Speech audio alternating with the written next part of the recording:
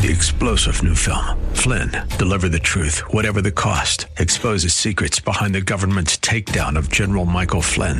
Flynn knew what the intel world had been up to. He ordered the first audit of the use of contractors. This set off alarm bells. He told the truth. He was the most dangerous person for Donald Trump to hire. They had to get rid of Flynn. Flynn, deliver the truth, whatever the cost. Available now. Watch it today. Go to salemnow.com. salemnow.com.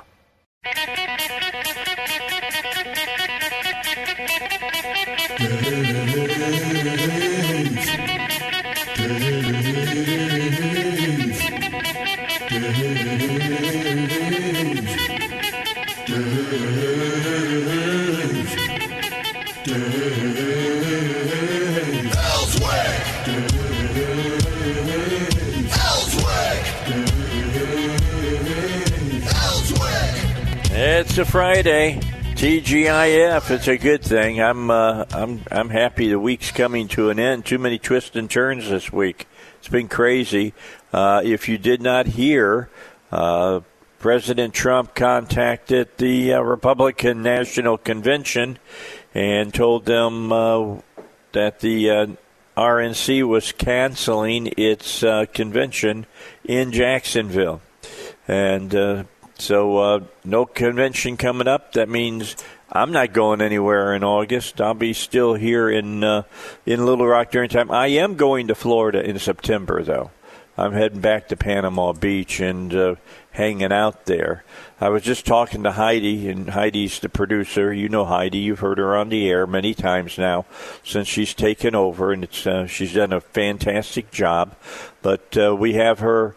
I was talking to her and said it's going to be kind of interesting to see the governor is going to either live or die by his own sword. I hate to put it that way, but it's the truth. He came out starting this Monday with a mandatory, if you're in public, you must wear a mask ruling. And with that in mind, take a couple of weeks here, and we should see drastic changes in the numbers. I mean, everybody's freaking out in Arkansas and all over the country about how many people are getting the coronavirus, and nobody's talking about fatalities are going way down. But people getting it going way up, and people now are worried about just even getting the virus. It'd be kind of. I'm going to be interested this year to see how people react just to the normal flu. I had a friend that texted me the other day and said, they're going to have when they get into the fall and the beginning of the flu season. What are they going to do? Are they going to start? Are they going to test for COVID-19 immediately, or will they test to see if it's just a normal flu? Because don't you know all these people that are living in fear right now, and I'm not going to pass judgment. I do feel sorry for people who are living their lives this way, where they're holed up in their houses. They don't want to leave. I mean, if they could buy a cost-effective hazmat suit, I figure they probably would. But I just don't live my life that way. I just don't live my life that way. I follow the rules. They said I got to wear a mask. I had to go over to Walmart yesterday, buy some milk, and had to pick up a few other items. And I put on my mask, which is the Joker mask. It's got the big smile on it. And made my way around Walmart, bought things I wanted, and went through and checked myself out.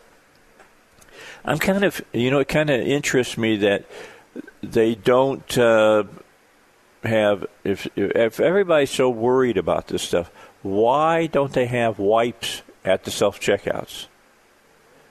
I mean, where you can wipe off the conveyor belt and you can wipe off the thing that you got to put your veggies down on to weigh them and all that. They don't have any of that. I did grab a sanitizing wipe as I came in, wiped off the handle of the cart that I had. But yeah, it's just, how are people going to react when we get into normal flu season? I mean, if you start getting the sniffles, are you going to say, oh, my God, I got COVID-19 and want to have a COVID-19 test? That's the expense of that is too high. I mean, to be honest, that's too high. You should be tested. They can do a test and find out if you got the flu first or just a common cold. And I think that's going to have to happen first. But, boy, I tell you, just we have turned into a weird country. We really have. A country of fear. And I never thought I would see that here in the United States. Although I saw some of that when I was a kid, the people who were actually in back of their homes digging holes in the ground and putting fallout shelters as though they thought they could live through a nuclear blast. Look, I lived 20 miles from Chicago. If they had lit us up in Chicago, all the area around Chicago would have been wiped out as well. I mean, there's about from Milwaukee all the way down to Michigan City, Indiana, about 6 million people live in that area. About that many people would have died, in all honesty. And how many people would have wanted to try to live in a fallout shelter to wait for, at that time, the dirty bombs that we were dropping, what would you have come out to? It was kind of, it had been you and the roaches. That's what I tell you would have been out there, to be honest. 12 minutes after 6, our thoughts in mind for anybody who's caught the virus. I don't want anybody to die. That's not what I'm saying. I am a pragmatist about death because everybody dies. And maybe there's a silver lining in that people will understand that. You're not going to live forever. Enjoy every day that God gives you to enjoy. And I intend to do that today. After I get off the air today, I typically take about an hour's nap, and then I get back up. And if it's sunny out and it's nice, I go out and sit by the table by the pool with a Diet Coke or some iced tea or whatever, big glass of it, and sit and enjoy the day. I like just sitting there by the pool and listening to the water gurgle. And no, I don't have an in-ground pool. I got a big above-ground pool because I live on a ridge out here in the Cabot area, and it's it's bedrock after you get down about 3 feet. I mean, we tried to see if we could get into if it was just a thin layer, and it wasn't. Man, we could have started a fire with the sparks that we were making with the bucket of the backhoe that we were digging with. So anyway, bottom line is, I like to go out and just sit in the day. I'm going to go pick up some plants this weekend. I picked up some a couple of weeks ago. Got a couple of hibiscus trees. I love hibiscus. When I was on Guam, I fell in love with that plant. And here in the United States, you feel good. You got your little tree, and it's got it's about 4 or 5 foot tall, and it's got 5 or 6 flowers on it. Those big orange flowers. And you're sitting there, and you're checking them out, and they lift your spirits because they're so beautiful. And then I think about Guam, where those hibiscus trees were 20, 25 foot tall. I mean, trees, because the weather is perfect for them on Guam. and they are just magnificent, absolutely magnificent looking trees, and loved them. Can't grow them as big as we'd like to grow them here in the States, but that's all right. I grow it as big as I can. The ones that I got, I'll be putting them inside during the wintertime and protecting them. And you got to watch for pests and spray them for those. But if you hold on to them for a few years and move them to bigger pots, you can get about a 7-foot tree out of them. And they are just beautiful. And I bought some palms that can last through the winter. And we brought some, I'm trying to think, dragon lilies, which are really pretty, and they come back every year. We got those out there in the back. So I can go and sit in I don't have a little jungle. I just got little groups of plants. And really nice, but I am going to go buy something that I really like to plant along my fence line, and that's Russian sage. I love Russian sage. I don't know if anybody else is a gardener out there. I try to be. I've got more of a black thumb than I got a green thumb, and part of that is due to the high clay mixture we have in the soil out here in Cabot, so you got to kind of build above the soil, kind of a box, so you can put a really good soil in it, about 8 inches or so, and put that in there so your stuff will grow.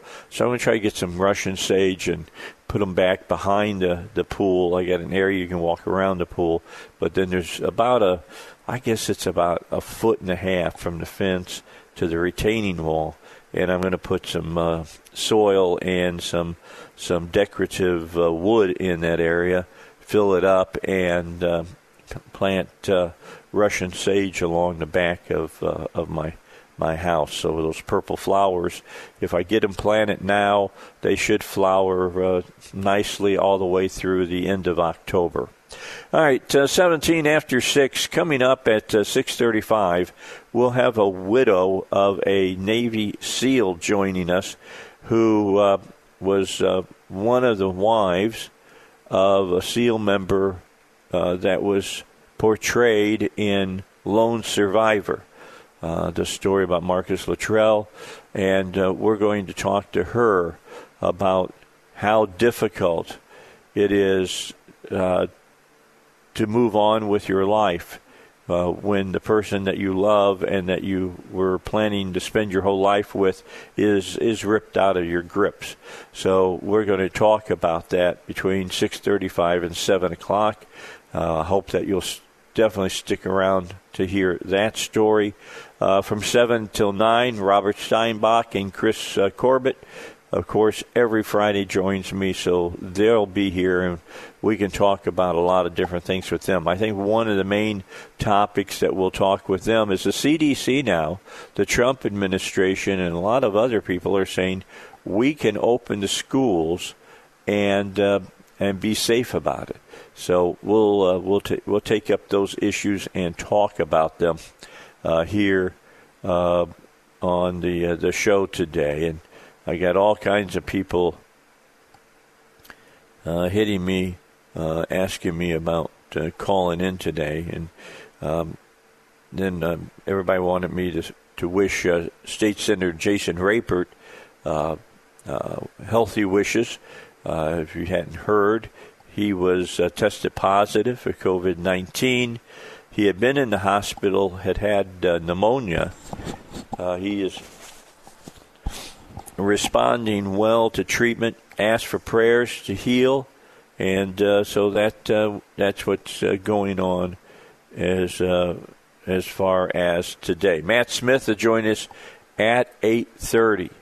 A lot of movie theaters had been talking about opening the end of this week. We'll see what Matt has to say about that. Matt has had his theaters, his VIP theaters, from all the way from Hot Springs all the way up to Batesville, open for weeks now. So we'll talk to him about that. I saw where the New Mutants are planning still to come out this year. We'll see if that's going to happen. Tenet has been moved to 2021. So we'll talk to him about all of that. 6:20 in the morning, it's the Dave Elswick Show. Stay tuned. More coming your way right here at 101.1 FM, The Answer. All right, we continue. Got a few minutes here before we get to the bottom of the hour. Navy SEAL Widow coming up with us at 6:35. Has a new book out. He was involved with what happened in Afghanistan, 2005, 2006, that they based the movie Sole Survivor on, a story about Marcus Luttrell. And Marcus has been a friend to this show, and we've had him on several times. Maybe we should try to get him on again in the near future and see what he thinks about the lawlessness that's going on in our country. I can tell you what he thinks about it. I mean, I know him well enough that he's doing the same thing I am, shaking his head and wondering, what the hell's going on in our country and what it is with these mayors. I got a kick out of the mayor of Oakland. Did you see what happened to her, Heidi? By any chance? What? The mayor of Oakland? No. Yeah, a bunch of protesters, and I say that with air quotes, all right, showed up at her house and painted defund the police and all kinds of leftist slogans all over her home at 2 o'clock in the morning. Just tried to terrorize her family, basically. And then that evening, they had a city council meeting, and she stood up and said, I'm not going to be intimidated. I'm going to do the best thing for our city. We've already, defunded the police and cut the fat from their budget, but we're not going to cut it anymore. And she broke a tie on the Oakland City Council to not cut the budget any lower for the Oakland Police Department, and just said that she was not going to be intimidated by the Antifa people and the Black Lives Matter people that had gathered outside her home, not last night, but the night before last. So good for her. Good for her. She said, look, we need to have this money to protect our citizenry, and they have done. She did so. So good for her. I'm glad she stood up to those people, unlike her compatriot in Portland, Oregon, who evidently go ahead and burn City Hall down. It wants the feds to take down the chain link fence that has been erected across the street there to keep the people from able to approach City Hall, because every night they're there, Antifa and the rioters, trying to get to there and get it and set it on fire and burn it to the ground. So, President Trump refuses to not, protect federal buildings that are in that area. That's his responsibility, and that's what he's doing. And this mayor says, I'm not kidding you, this is true, said, but you're blocking the bike path. You're blocking the bike path. What a stooge. I mean, serious. I got other words I could use, but I won't to mention this guy. Lack of gray matter is in his, evidently, I'm going to call Lars later today and see if I can't get him on next week to talk about this idiot in Portland and how are the people feeling about it. Did you see the parents? There's some parents there that have their little kids, 4, 5, 6-year-old kids walking out with signs, these placards, big placards, with obscenities all over them. That's the way you want to raise your child, right? I mean, perhaps some of us should go see those parents and wash their mouths out with soap. I don't know. It just, I don't understand what has happened in our nation with some of the people in our nation. I mean, look, when I was younger and I was hanging around some of those people during the late 60s, I didn't understand them then, and I definitely don't understand them now. Absolutely do not understand them in any way, shape, or form. I mean, there were people during my time when I was younger, in my early 20s, that wanted to blow buildings up. They called themselves the Weathermen. And we finally saw them leave. We had the original Black Panthers. Now we got the new Black Panthers. We got Antifa. We got Black Lives Matter. And they're much more destructive now than they ever were. All right, let's catch up on the news. We'll do that, and then our special guest coming up right after here on the Dave Elswick Show. All right, back with you here on the Dave Elswick Show. Good to have you with us. We're going to get Char Westfall on here in just a moment. She is the author of a new book that's called A Beautiful Tragedy, A Navy SEAL Widow's Permission to Grieve and a Prescription for Hope. And I hope that you will recognize the fact that these are the hardest books to write. I mean, Marcus Luttrell and Lone Survivor, that was a tough book for him to write because he lost a lot of buddies in the mountains of Afghanistan about 15 years ago, a little over 15 years ago. And that was hard for him to retell. But when you're the wife and you retell this story of the day that you find out that your husband has been killed, and you relive the horror of that and the anger of that, I got to give her all the credit in the world that she's sitting and writing about this. So we're going to have her on in just a moment. Her husband lost his life during a mission. It was called Operation Red Wings. You may remember that when it happened in the mountains of Afghanistan. It's become known as one of the most freshest examples of contemporary warfare. Only one survivor lived to tell the terrible story of that, and the blockbuster movie Lone Survivor, and was the story of Marcus Luttrell, who we've had on this show countless times. Haven't in the last couple of years. He's kind of gotten out of the sunshine a little bit, and maybe I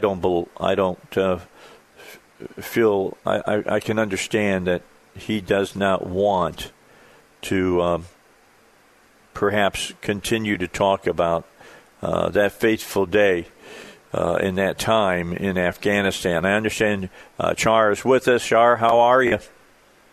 I'm good, thank you. How are you this morning? I'm doing fantastic. I was just saying that I can't say enough how amazed I am by this book called A Beautiful Tragedy. It's one thing to be the survivor of a mission and write about it and talk about, how tough it was and how tough it was to lose your band of brothers and things of that nature, which is what Marcus Luttrell did. But it's totally different when it's somebody who's a family member. In this case, you were Jacques Fontaine's wife, and you wrote about his death. And nothing could be more personal, Char, than that. What came out of after 15 years, a little over 15 years now, because Operation Red Wings happened back on June 28th of 2005. What made you want to write this book? Well, a couple years back, a friend of mine was talking to myself and my husband now. I'm remarried, and they're just talking about how I'm called up by different foundations to go and speak to other women who have lost their husbands. And they said, maybe you should just put this into a book because you went through such a huge loss and you hit not so much rock bottom. I never did anything that I was embarrassed of, but I just became very angry and hit a really low of low and picked myself back up, found love again, remarried, and, have a family. And, they said, maybe you should just put this down and so others can read about it and know that they're not alone and maybe some of the feelings that they experience. And also it gives friends and family members a little bit of an insight into what, you go through when you're going through grief and have such a loss. And so that's just kind of what inspired me to put it down on paper and in the hopes that it would help somebody else going through this. Yeah, let's talk a little bit about this because, being a military wife is not easy in the first place. Being a military wife of a Navy SEAL is definitely not an easy thing. And you had both of those already saddled upon your shoulders, and then you get that fateful call that your husband has been killed in action. Can you I don't want you to go back and have to pick the scab off any wounds, but can you kind of tell us a little bit about what those first few days were like? Sure. So when we heard about, I go into a little bit more detail in the book, but I'll try. It was rough. It was hard. I never expected it. I mean, it's always in the back of your mind, but I think I at that point in time, being younger and this being his first deployment into Afghanistan, I just kind of thought it was going to be easy. Not so much easy in the sense that, he wasn't doing anything, but I was like, it's going to be fine. I just kind of went about my life. I was working. I had a strong support group. We had a great group of friends, and we just kept ourselves busy. And I just figured, he's Jacques. He's a SEAL. Nothing's going to happen to him. And so when we first heard about it, I just had a pit in my stomach. And I was like, I just know it's him. I know something's wrong. I feel a loss already. And I would have dinners at my house once a week. Started as just us girls, and then if their husbands were in town, bring them because we'd get so little time with them. So I was like, if they're in town, please bring them. So thankfully that night I had about 15 people at my house, and we had started making dinner. And a friend of mine went down to the garage with me to try to find the charcoal to start up the grill, and we heard car doors shut. And we're kind of like, who would be here? Everyone's pretty much already here. And we turn and look, and I'll just never forget seeing these 3 people in uniform getting out of cars. And I just started walking towards them, and my friend Heath grabbed my arm, and he's like, Shar, we're not doing this down here. You need to get upstairs to your house. Right. We lived on the 2nd story. And so we went up there, and they asked all my friends to step outside. And I remember my friend Gonzo, before Jacques left, one of his requests was, please don't let a stranger go and tell Shar if something happens to me. Uh-huh. I want somebody who knows me and knows her. And so I remember him just standing there looking at me, and they hadn't found the helicopter yet. So he had to tell me that they were missing in action. And so I was like, oh, okay, so there is a chance.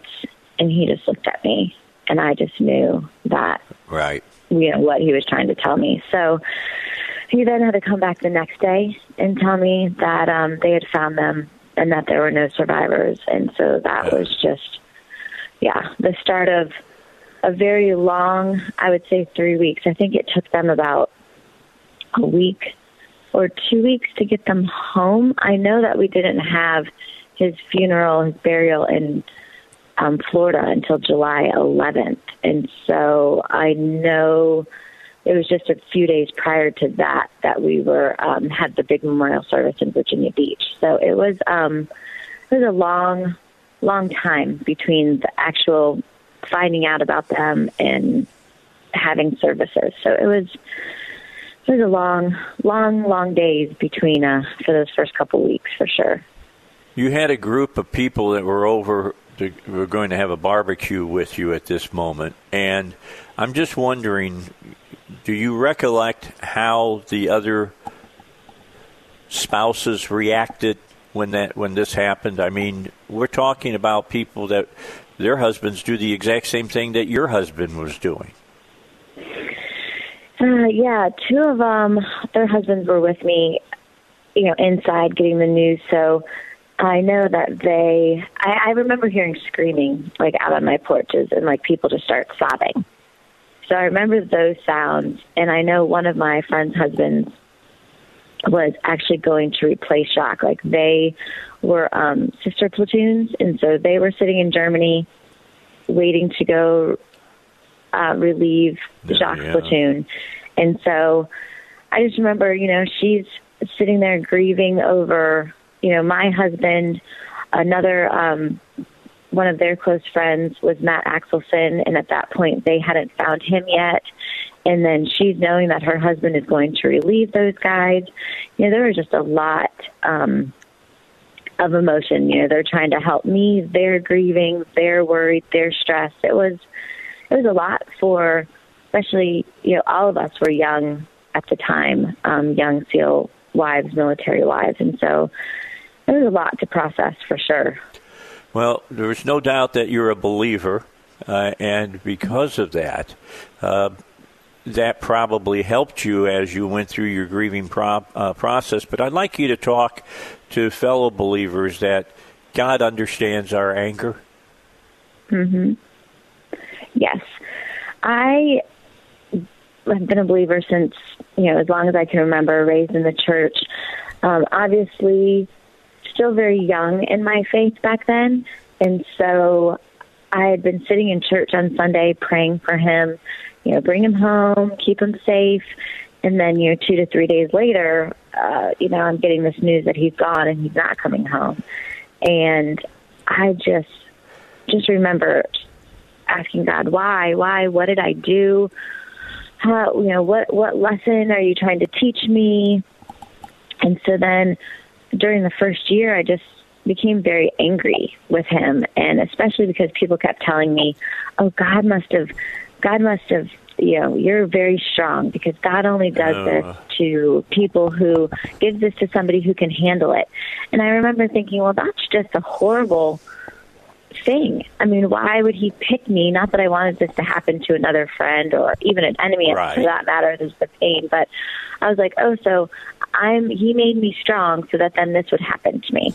And when I finally realized how angry I was, I said, okay, I need to go and talk to somebody. And I had started going back to church. I wasn't happy about it. But my friend, who is actually now my husband, he would just be like, just come with me. Just come and sit. And I recently heard him tell somebody that, and I remember her in those first months, she would just look down the whole time. She wasn't singing, wasn't paying, wasn't looking at our pastor or anything. She sat there with her like hands fisted up. And he goes, but at least she's here. So if one drop gets absorbed every time I bring her and softens her heart again towards God, then, that's all I can ask for. And, with time, I know she's going to find her way back. And so when I did seek help, I went to our pastor and got a chance to talk to him. And he said, well, first let's address, this God only gives it to the people who can handle it. He goes, God never says that anywhere in the Bible. That's right. What he says is that we are going to experience hard times and tragedies, but my promise to you is I'm never going to leave you. Right. And so that helped tremendously because I was like, okay, that makes so much more sense than what people were telling me. And so over time, I was able to look back, and I'm remembered or reminded of the poem, Footprints, about, God, why is there only, you said you're never going to leave me. There's only one set of footprints.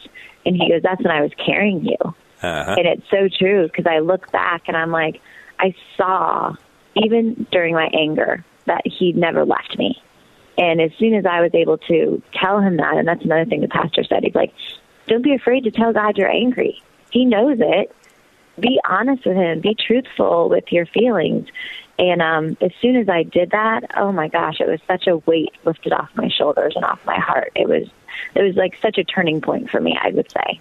All right, Char, I'm going to take a break right now. Then we'll come back and finish up our discussion. Char Westfall is our guest.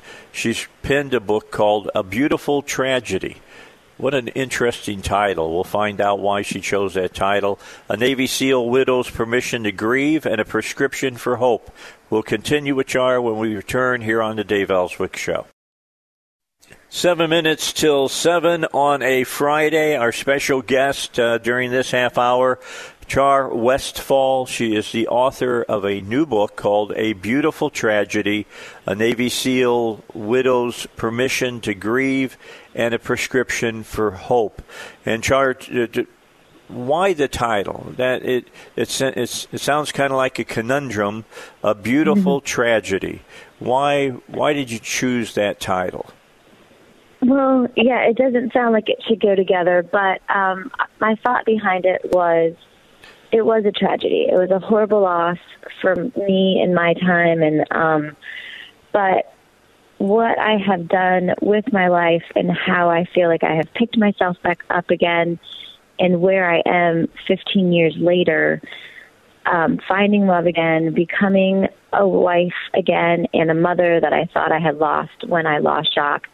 There's just a beauty that was able to come from such a tragedy. And so that's just kind of where it came from, and just kind of fit. And as much as we tried to change the title and go back and forth, we just kept coming back and saying, no, this is what makes sense. And so that's where it came from.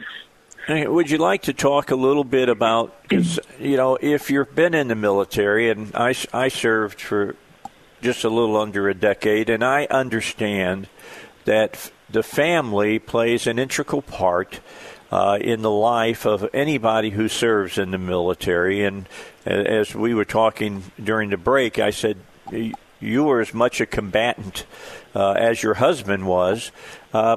Would you like to talk to people who have never found themselves in that position, whose husband doesn't take on that type of a role, and what it's like to be a, not just a widow, but just to be a spouse of a military member? Sure. Well, thank you for your service to our country. That's just a beautiful sacrifice you made, so thank you. Being in Navy, I was a Navy brat. My dad was Navy for 20 years, and so I always found pride in what my dad did and what Jacques had done, and with military families in general. I mean, there's just a lot that they take on. My sister is a wife of an Army colonel, lieutenant colonel. Wow. And there's just so much that each family member sacrifices. I mean, the men need a strong family behind them, or the man or the woman, I should say. They need the support. They need to know that you are still going to be there. You're still going to love them. You're still going to, understand what they've chosen to do. They give up a lot. They give up holidays and birthdays, and it's a choice that they make, and I think it's an honorable choice. And so to support them, if you aren't military, just thank them, support them, understand them, don't criticize them, because the families that need the support as well. I mean, someone told me that you're a survivor as well. And I said, That's right. No, Marcus was the survivor. They're like, yeah, but you're still here living to tell his story. And so I said, oh, I've never thought of it that way. Mm-hmm. So I always challenge people, though, as well. My husband, now we do golf tournaments to raise money for local military foundations. And we've said to people, if you see a name of a fallen, don't just read it and say, oh, thank him, thankful for his service. Get to know them, look up their name, find out if they had a family, find out about them, because I think the more that you learn about a fallen service member, the better you can keep their memory alive. It's not just a name, they become a person to you. Char Westfall is the author's name. She is the widow of a Navy SEAL. His name was Jacques Fontaine. Is that correct? Did I pronounce that correct? Yes. Okay. Yeah, perfect. And he gave his life in the service to his country. Sorry. That's okay. And I want to thank you for joining us today. Well, thank you so much for having me. It's always an honor, and I appreciate the opportunity to just share about Jacques and our journey that we've had. Well, thank you, and thank you for your book. We appreciate it. Thanks a lot, Char. Have a nice day. Okay. Thank you too, Dave. All right. Char Westfall, author of A Beautiful Tragedy. You know, being former military, being former active duty, and I talk to women like this, and I talk to men who served and women who have served, and I've talked to the families of those who have died, and if you've never served, I'm not saying that's a bad thing, but I am telling you this, you'll never understand truly what an active duty or even a National Guard soldier, airman, Navy sailor, or whatever goes through. Just be glad that they're there to stand between you and the enemy. Robert Steinbach, Chris Corbett are next here on The Dave Elswick Show.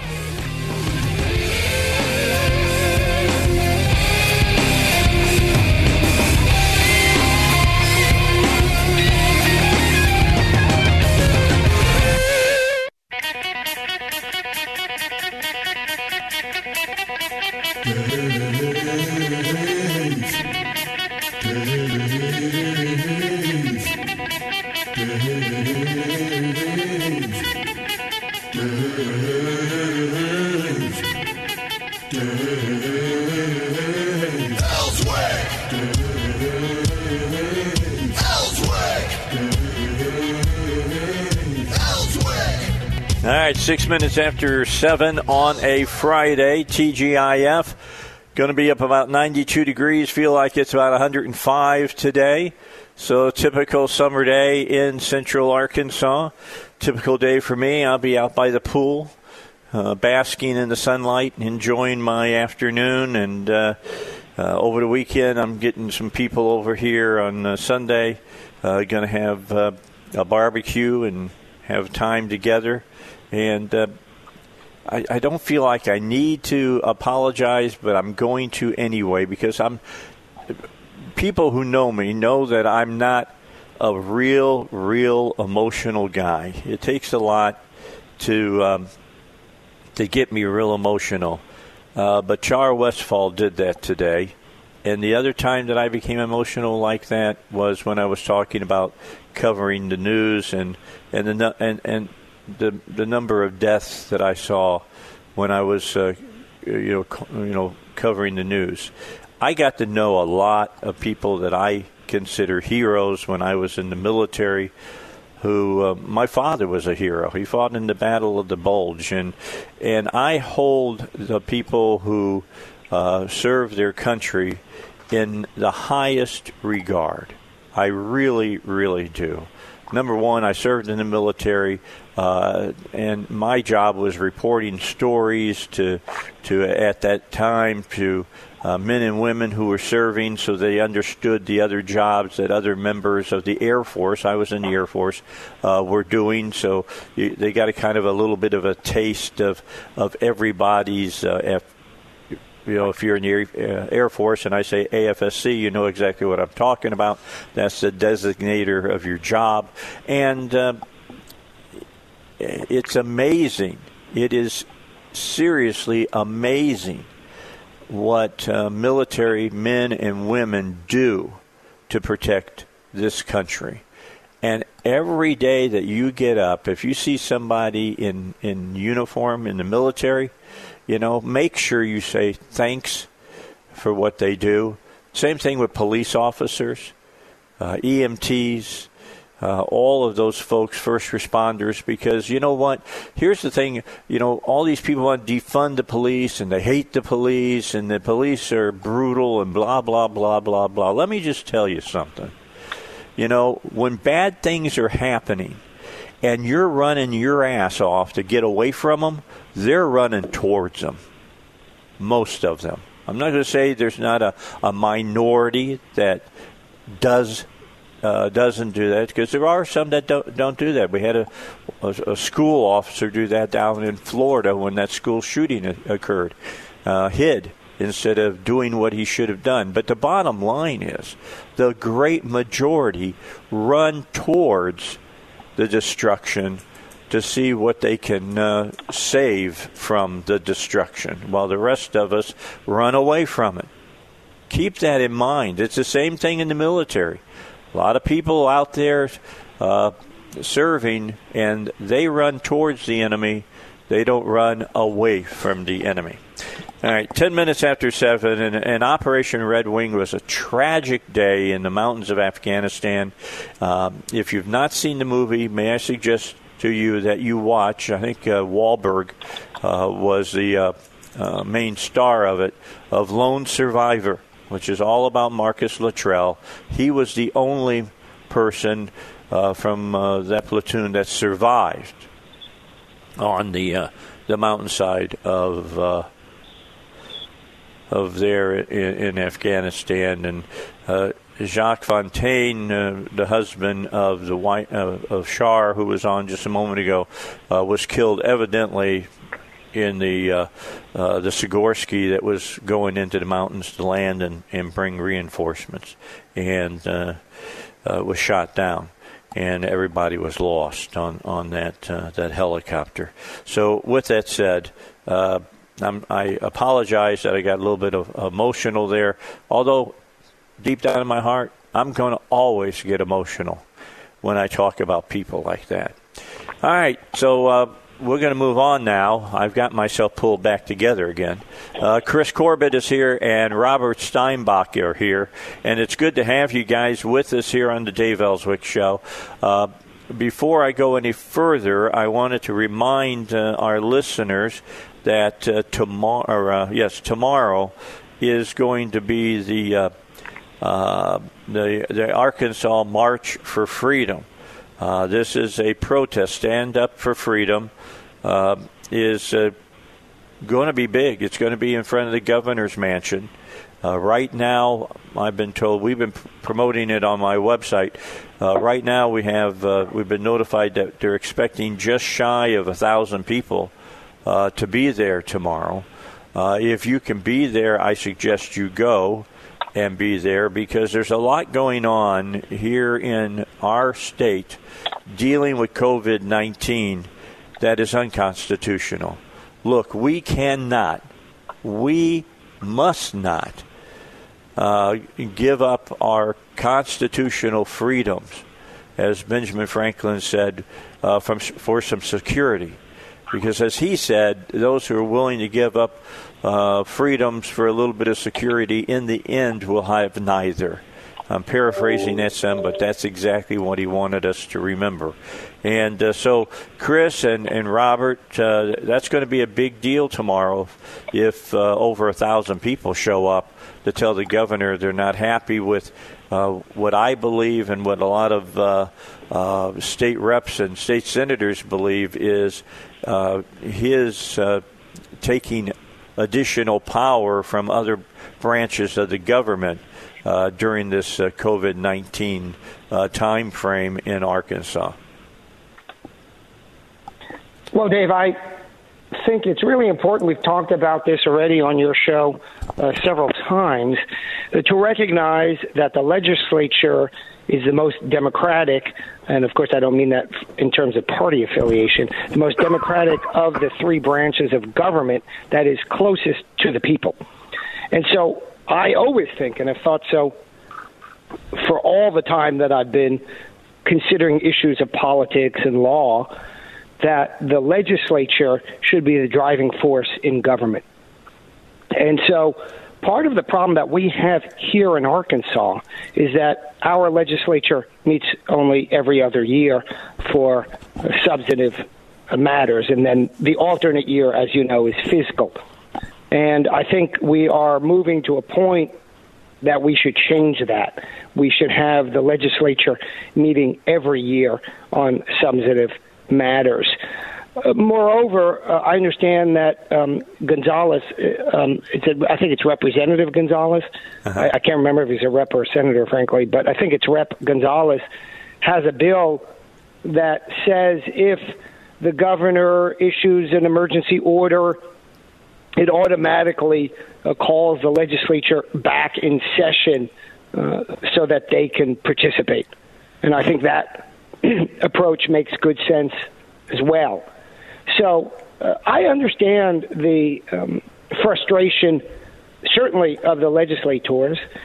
And I also understand, to some extent, the governor's predicament in that he needs to act. But I know that the legislature needs to be more involved. And there needs to be a mechanism for the legislature to be more involved.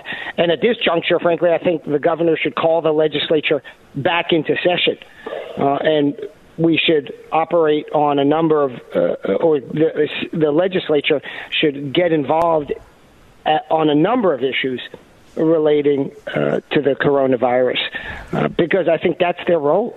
And people are looking to their state legislators to have a role in governing during this crisis. So I think that's the right way to go. All right. Chris, your thoughts? Man, I've been thinking about it, Dave, a lot, and I think it's outrageous what the governor's done here just recently. It's duplicitous. The one word is duplicity. He's asking the general public to obey the law that he's as the king of the state, he's issued this executive order, wear a mask. But in the same hand, he's asking people to obey this law. How in the world does he expect us to obey a law when he's violated the law himself? That's the duplicity here. He's violated the law by usurping the legislative power. The three branches of government are equal, and he needed to run that through the legislature. If he wanted to make a rule, he's got to kick that over to an executive department and go through the rulemaking process. And he's done neither. But yet he expects the general public to go out there and wear a mask. Right. That's my take on it. Well, I guess my whole feeling of it is that I'm like Robert. He should call a special session now and let the legislature help carry the burden of this instead of him making these decisions, and they're political. I'm sorry. I know that there's people who say, well, it's about time he did this because he's protecting all Arkansans or whatever. But he did it. It's a political thing because if you read it, there's all these outs for people not to wear a mask. I mean, either wearing a mask protects everybody or it doesn't protect everybody. So let's not play around and beat around the bush. Make the decision you need to make, but he's doing it from a political angle as far as I'm concerned. And, I don't ever like decisions like that. They tend to try to split hairs, and by the time you get through with it, nobody, I guess, is protected is what I'm basically saying here. So right. with that, I would you guys agree with me if this, quote, surge that we're having in Arkansas doesn't, top out and start falling drastically because the governor said you got to wear a mask, that we can say perhaps the whole idea of wearing a mask and mitigating future, people getting infected, maybe it's not as good as everybody is saying it is? Well, I certainly think that we should go by what proves to be effective. I think so far masks have demonstrated to be somewhat effective. With that said, it is absolutely, as you point out, a or governmental. You use the word. Let me change that. You use the word political. I don't think the word political is an insult. I think all of these decisions are political. That is, in difficult times, we look to those that we have elected to govern. That's a political act. But the thing is, we look to all of those that we have elected to govern. And so I believe the legislature needs to be involved. What the outcome of that will be, nobody knows. Maybe the legislature will say you have to wear masks more, and you might disagree with that. And that's okay, but the result will be far more democratic, far more related to the people than it is when only one branch speaks. So I'm not looking for a particular outcome. As you know, I'm on the extreme edge when it comes to self-isolating, keeping away from people, etc., and has nothing to do with the coronavirus. I generally don't like people, right? So that's why I am locking myself out. But the truth is that whatever decisions are made, there's two measures that we need to look at. The scientific effectiveness, that's the one you just raised, and how they're enacted. Are they enacted with the will of the people? That's the democratic process. All right, guys, we've got to get our first break in. 20 minutes after 7. Robert Steinbach is with us. He's law professor at Bowen School of Law. His opinions are his and his alone and do not necessarily reflect those of the Bowen School of Law or the campus of which it's affiliated. So keep that in mind. And then Chris Corbett is with us. He's an attorney here in Arkansas. His specialty is in engineering law, and we're going to bring them back with us after the break here on the Dave Elswick Show. Don't forget about PI Roofing. Yesterday, guess who was at my house? Yeah, you know why I'm going to say that. It was PI Roofing. They came and checked out my roof out in the back corner, and sure enough, found a leak there that needs to be fixed. It's going to take a little bit more than just some silicone or something like that. They're going to have to replace a piece of plywood as well. It's rotted out. So they came out, they looked at it, they checked it all out, saw what was wrong. They also walked the rest of my roof to make sure it was okay. The little pebbles, the fiberglass pebbles that are on top of my shingles have begun to come off. I mean, my roof was put on about 13 years ago, and he mentioned to me if we had another hailstorm this year that we probably would need to get the appraiser out with them to go over replacing the roof here on the Elswick homestead. But I choose PI Roofing all the time because they're the best. Joel and Veronica Johnson have done a fantastic job with this company. They built it from the ground. They started by just going through subdivisions and identifying from driving by homes, ones that had problems with their roof, going and talk to the people and repairing those problems. So when you need a roof or you need to have something on your roof repaired, what you need to do is contact PI Roofing. 707-3551, that's their number. That way you don't have to get face-to-face with these folks. 707-3551 or PIRoofing.com. I use them whenever I've got a roofing problem, and I think you would be well served to use them as well. All right, we continue here on the Dave Elswick Show, and I'm checking out Elizabeth sending me some information. So you were talking about a piece of legislation a little earlier, Chris, about whenever there's some kind of a monumental tragedy or in this case virus that is threatening the people of Arkansas, that the governor, if he has to call an emergency, has to bring in the legislature too. That is the Hammer-Gazaway bill. Just so you know, Kim Hammer and Gazaway have come up with this piece of legislation, Representative Gazaway and Senator Hammer.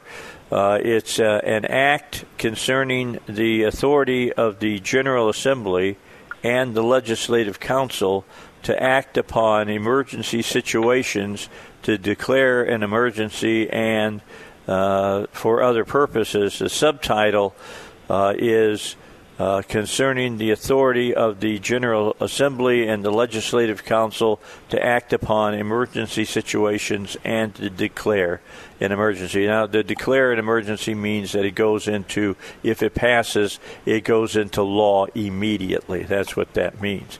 So with that in mind, the draft of the bill, I got it in front of me. I'm going to send it to you guys, and during the bottom of the hour while Rush is on, give you an opportunity to kind of peruse it, and we can kind of maybe talk a little bit about it. But, hey, Robert Steinbach, Kim Hammer is at work. As you well know, Dave, is one of my favorite legislators of all time. I mean that sincerely, because here's a man dedicated to public service and dedicated to the principles of democracy. And so it does not surprise me at all that he is the lead sponsor on a bill to ensure that we have a democratic process when it comes to these issues and any other issue for that matter.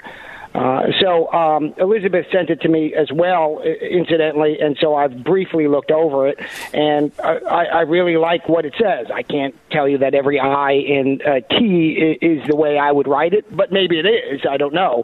But it's truly right in line with exactly what we have been talking about on your show, Dave, and that is that the legislature is, surprise, surprise, one of the three branches of government and the most democratic one, and so it needs to be involved in these issues, indeed, virtually all issues of governance.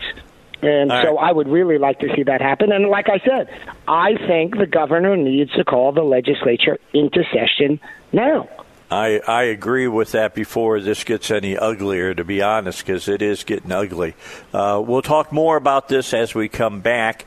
We've got Rush coming up, and we'll see what he's talking about this morning.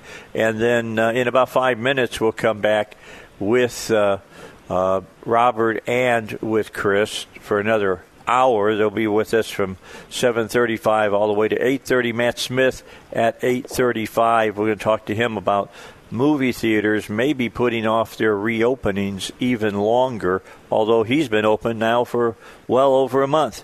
Here's Rush. All right, we continue on a Friday edition of the Dave Elswick Show. Chris Corbett is with us, a lawyer out of Conway, and, of course, Robert Steinbach, who is a legal professor over at the Bowen School of Law. His opinion's his own. Plus, he practices law here in the state of Arkansas as well. So you wrote an article on the website that you have, Robert, dealing with a study that I talked about yesterday here on my show. Article. What now? What I just sent you, Dave? That's not my article. Okay. That's from the New York Times. If it were my article, it would be better written. Okay. Okay. So the bottom line is there was a study done by Cato as far as how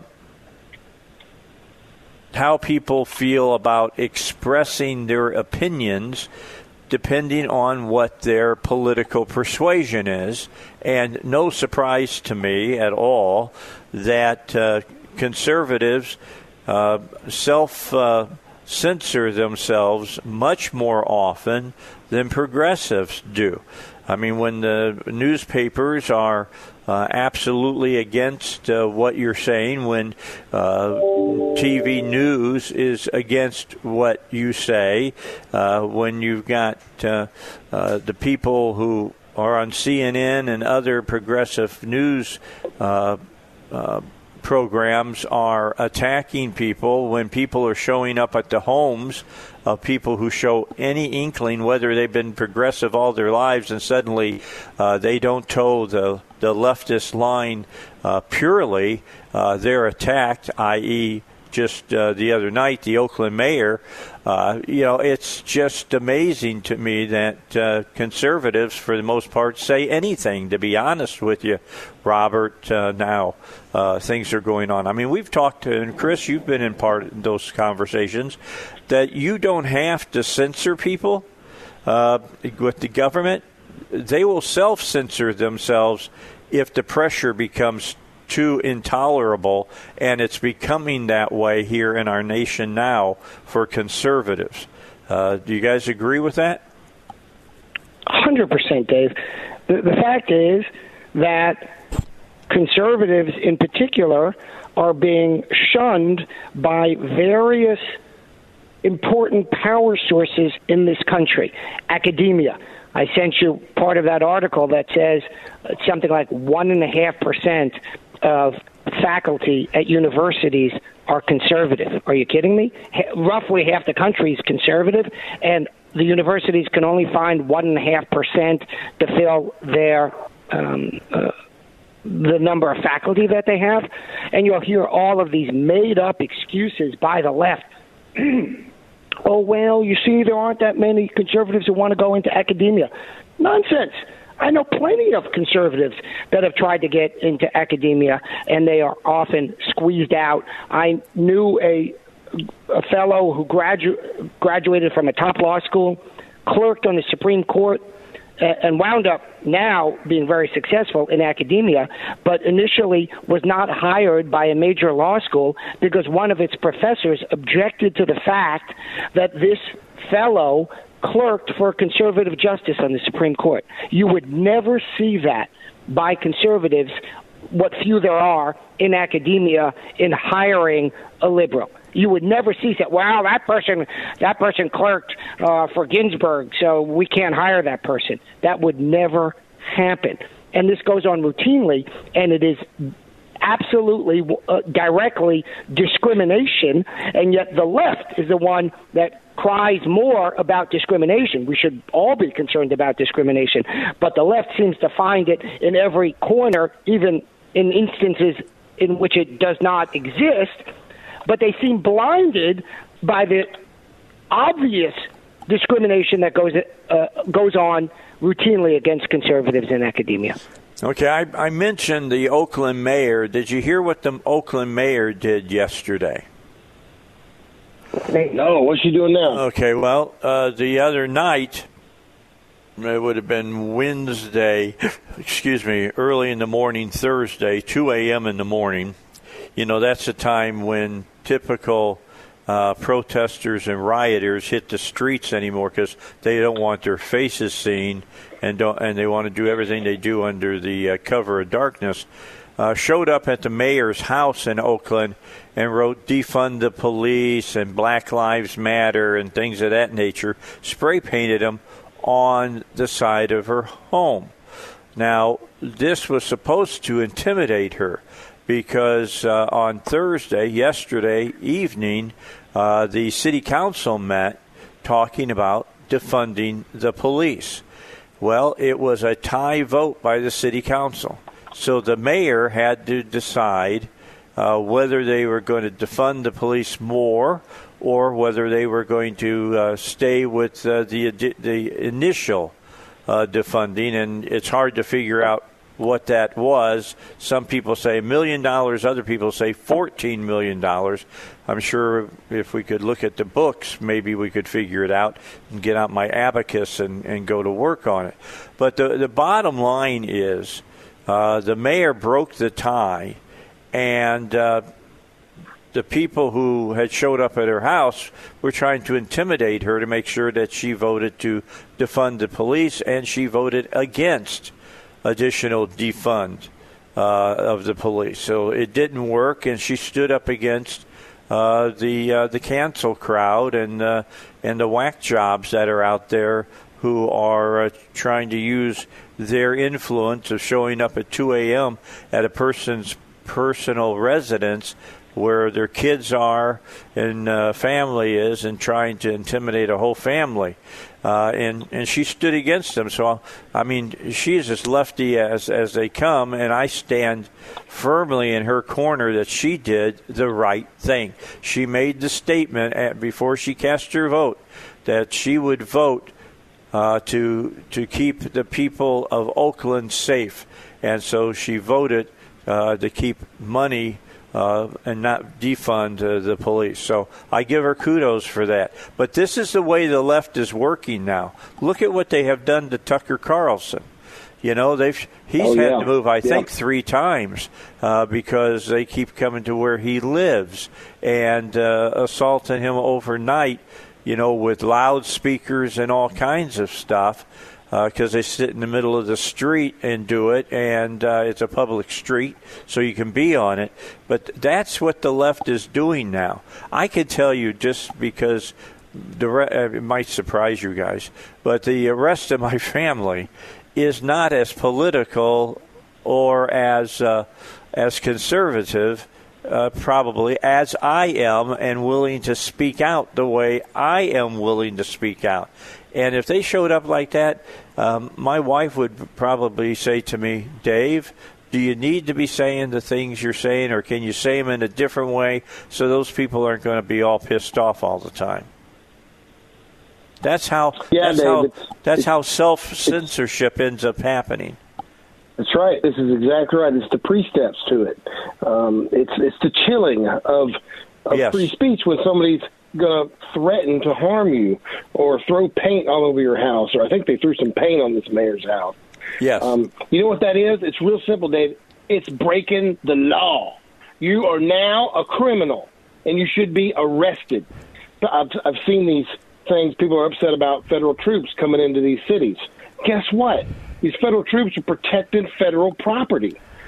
It's so simple to me and so clear, black and white here. And being a lawyer, most everything's gray, right? But this here is black and white. Either you're breaking the law or you're not. And the First Amendment, there's a reason it's the first.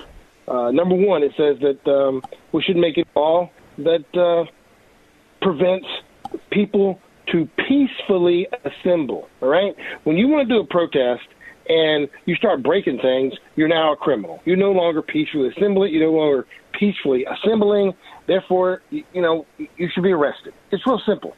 Well, you're breaking, you're destroying personal, private property or public property, whichever it might be.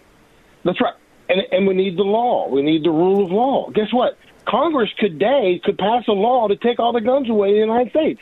I'm saying that, and probably half of your listeners are going, what? They could make a law to take away your guns? Yeah, they can. They can go and vote to take away all the pistols in America or in Arkansas. But guess what? We have 3 separate and equal branches. There's a lot of people that will go and challenge that law in the judicial branch. So let me take the other side for a minute, Dave. Maybe devil's advocate here or like the other side of the pancake.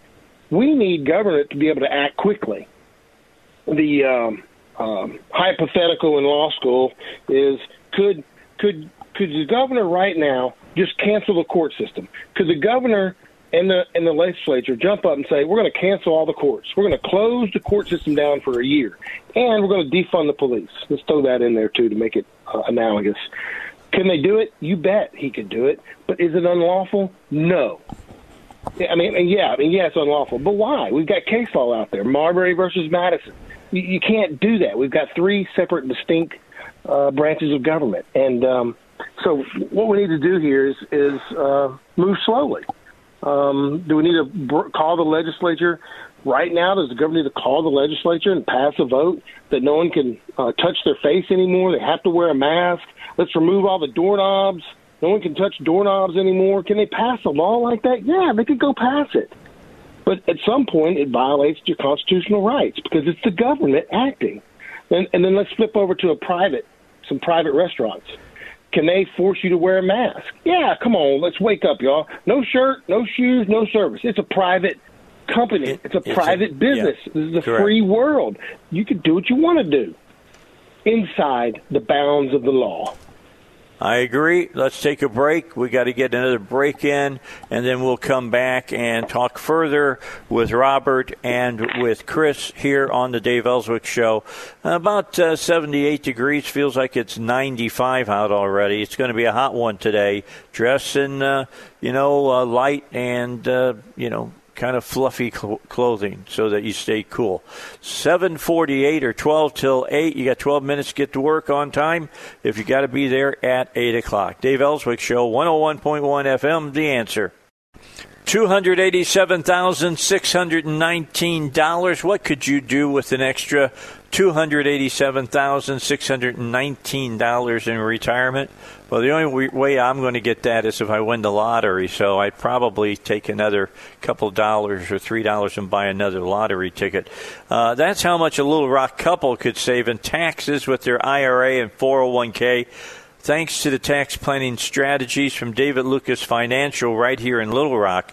Learn exactly how much money you could save. And those are three big words. You could save with a free retirement tax analysis. If you've saved more than $250,000, be one of the first 10 callers to schedule your free analysis right now at 501-222-3315. They're waiting for your call. If you have an IRA or a 401k, learn how much money in taxes you could save by calling 501-222-3315. That's 501-222-3315. Investment advisory service offered through David Lucas Financial, an Arkansas registered investment advisor. Just to keep you up to date on what all I'm talking about. All right, so Chris is here, and Robert's here, and Billy is here. Billy is on the phone. Hey, Billy, how are you today? Hi, Dave. How are you, sir? I'm doing fantastic. We had Wayne on earlier in the week talk about tomorrow's protest that is going to occur over at the governor's mansion. And from what I understand, you guys have over 1,000 people who have agreed that they're going to be there. Is that right? Well, at this point, it's kind of up in the air, being involved in activist work. You get numbers, but, it remains to be seen. We really won't know until, the morning of. But, yes, to answer the question, that's what it's looking like. Well, that's We're fantastic. hoping for a lot more. I wish the whole state would show up, to be honest with you, but I know that's an impossibility.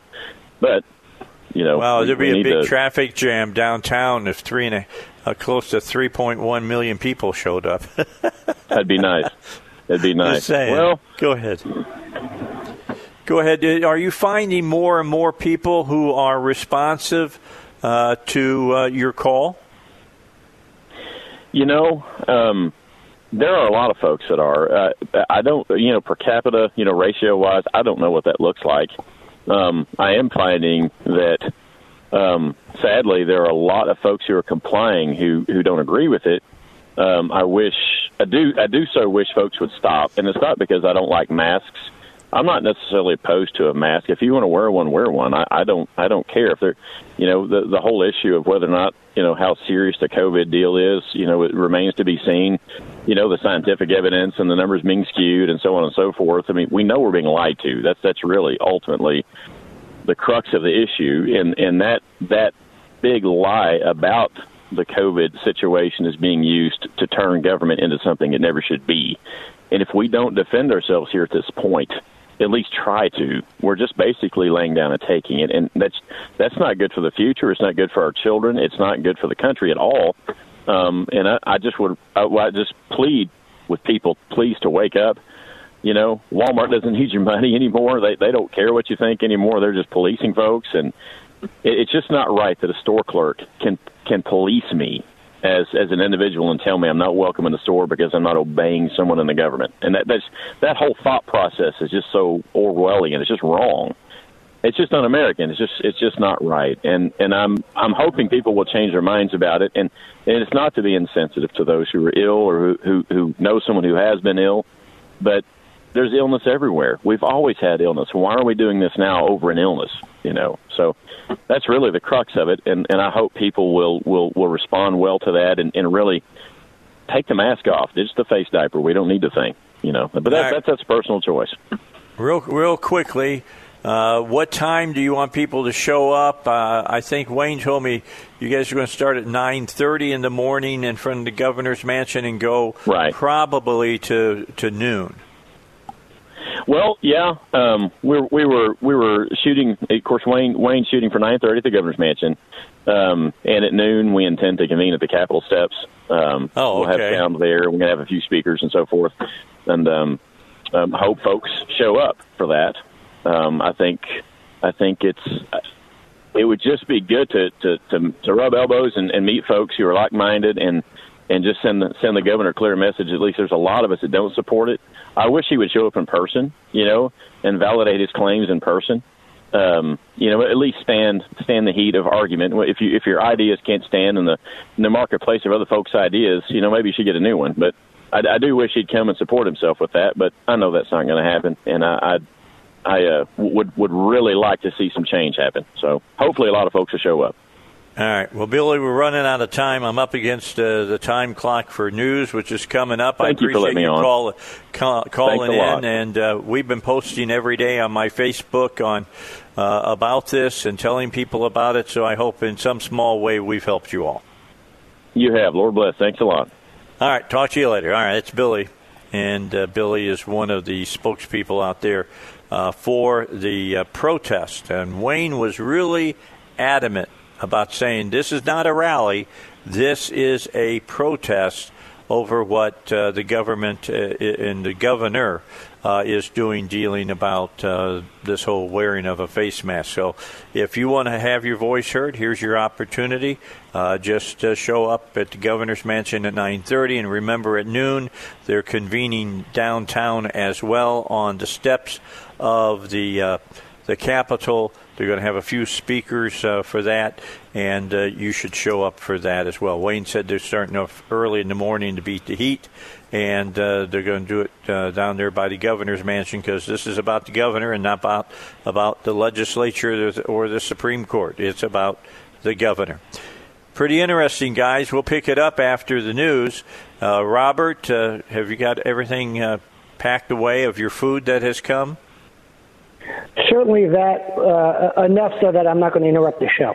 Okay, fantastic. And Chris, we'll be back with you here in a few moments. We got the news coming up, 5 minutes of getting you caught up with the world, find out what the administration and the Chinese government are up to because they're at loggerheads right now. Cold War coming back to the United States of America. I'll talk to you in a few moments.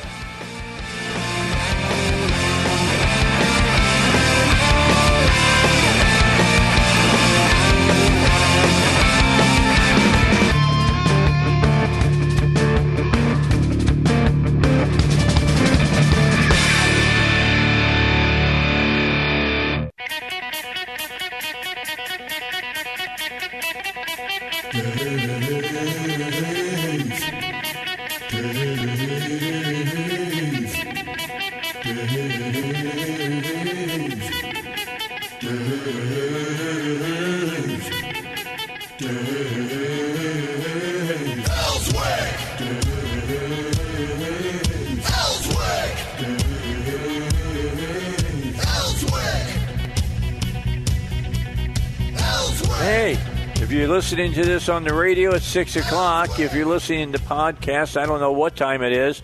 If you're listening on Facebook, it's 6 minutes after 8 in the morning. That's just the way we flow here on the Dave Elswick Show. Know that you could be listening at just about any time between the time this was recorded and the time that we're playing it back. So we've got Robert Steinbach here, and we've got Chris Corbett here.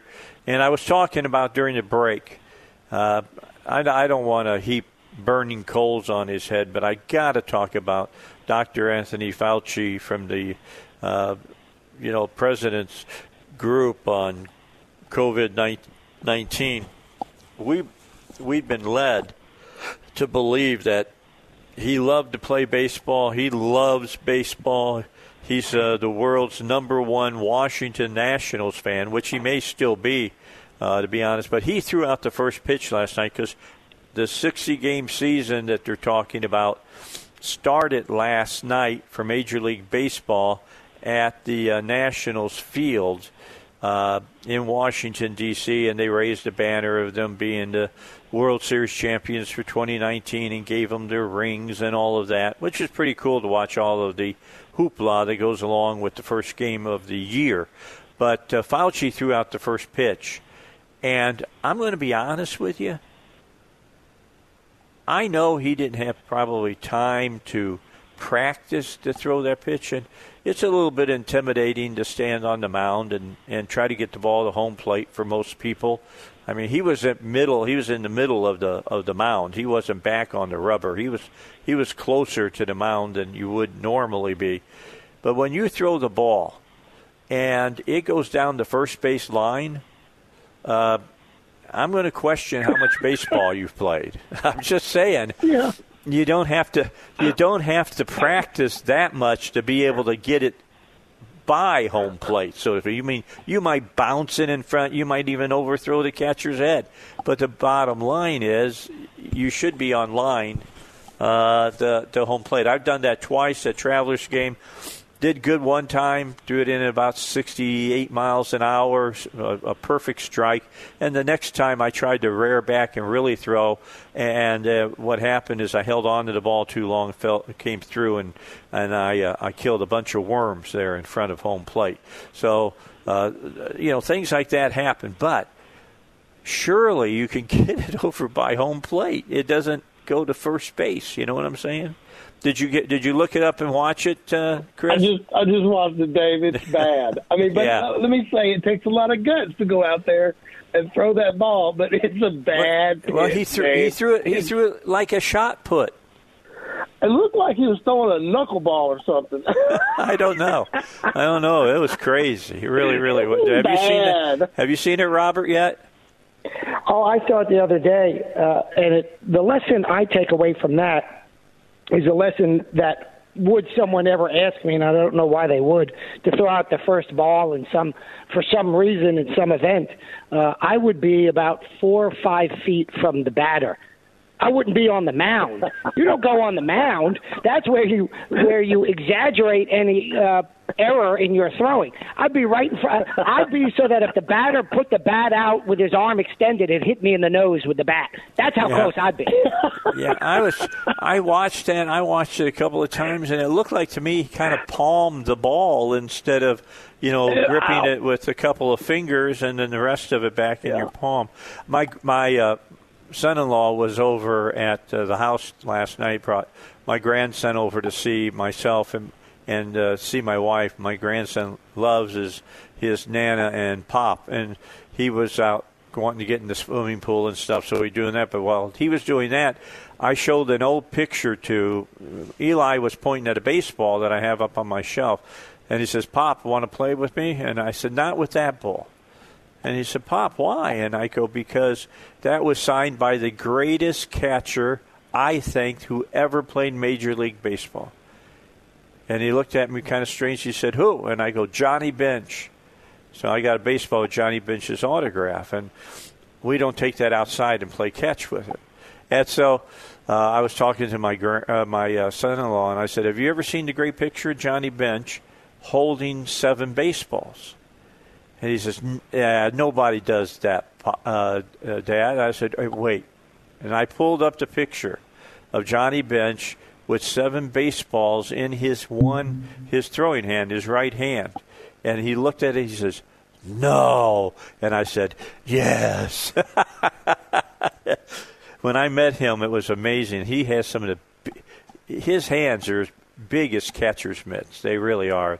They're huge. But he's palming 7 baseballs. He's got 5 in between his fingers, and then he's got 2 more right in the palm of his hand. Amazing to look at that picture. Look it up, Chris. You'll love it. Okay, I can't wait to look it up. Yeah, it's really. Are you a big baseball fan? I grew up in Pine Bluff. If you didn't play baseball, there was something wrong with you.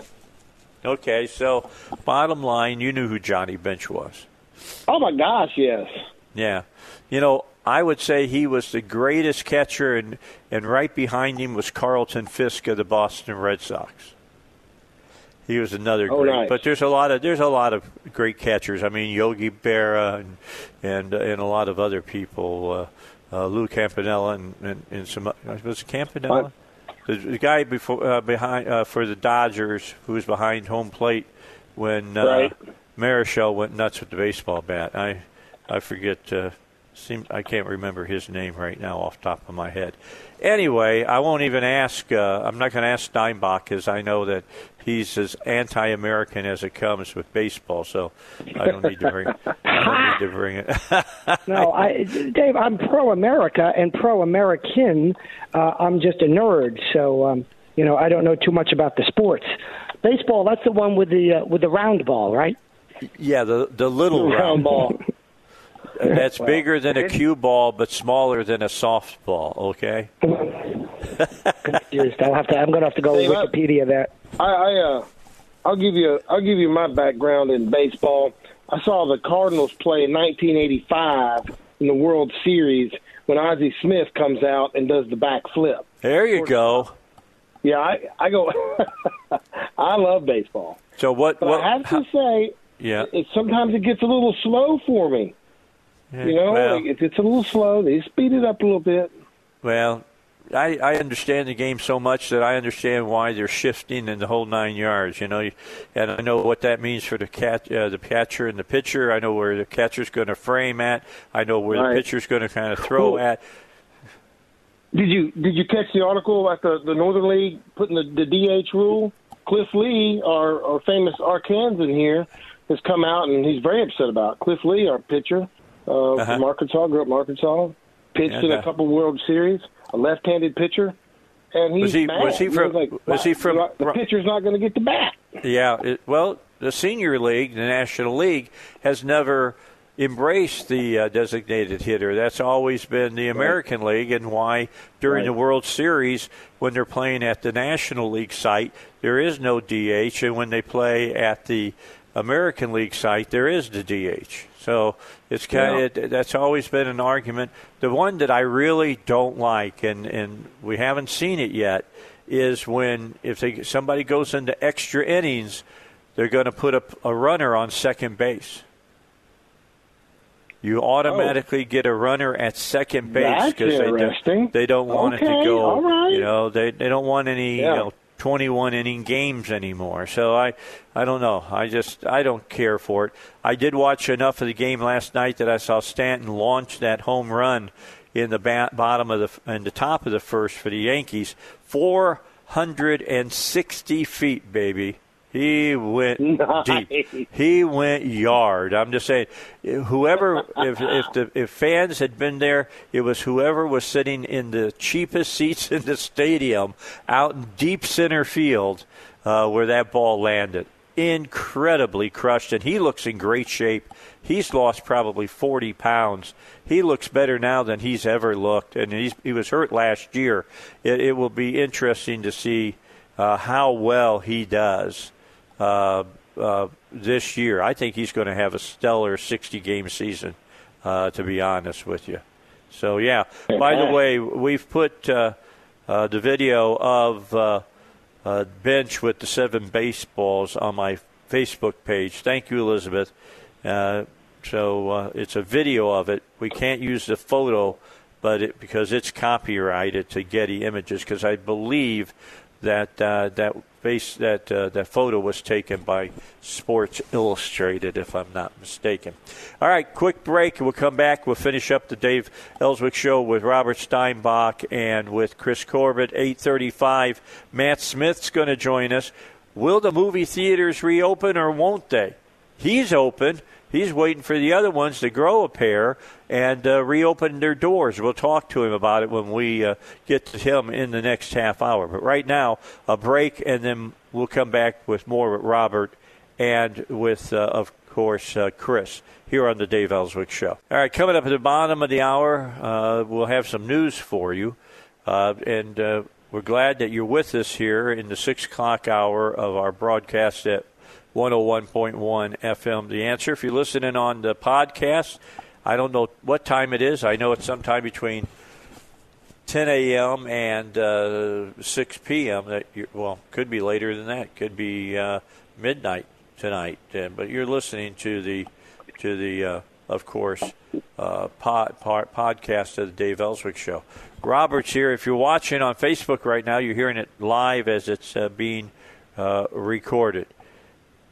Well, I'm just looking, and Chris Corbett just sent me the picture of Ozzy doing the backflip. He's also he still has his ticket that he had from 35 years ago when he went to the World Series. I'm looking forward to seeing that, my man. Did you keep anything from your past concerts that you went to, Robert, or anything that you still have as a keepsake? Oh, sure. I've got a bunch of stuff. As you know, sadly, my mother passed away fairly recently, and we sold her house, and we packed up all the stuff. And so I've got a bunch of stuff that was sent to me from when I was including in grade school. Uh-huh.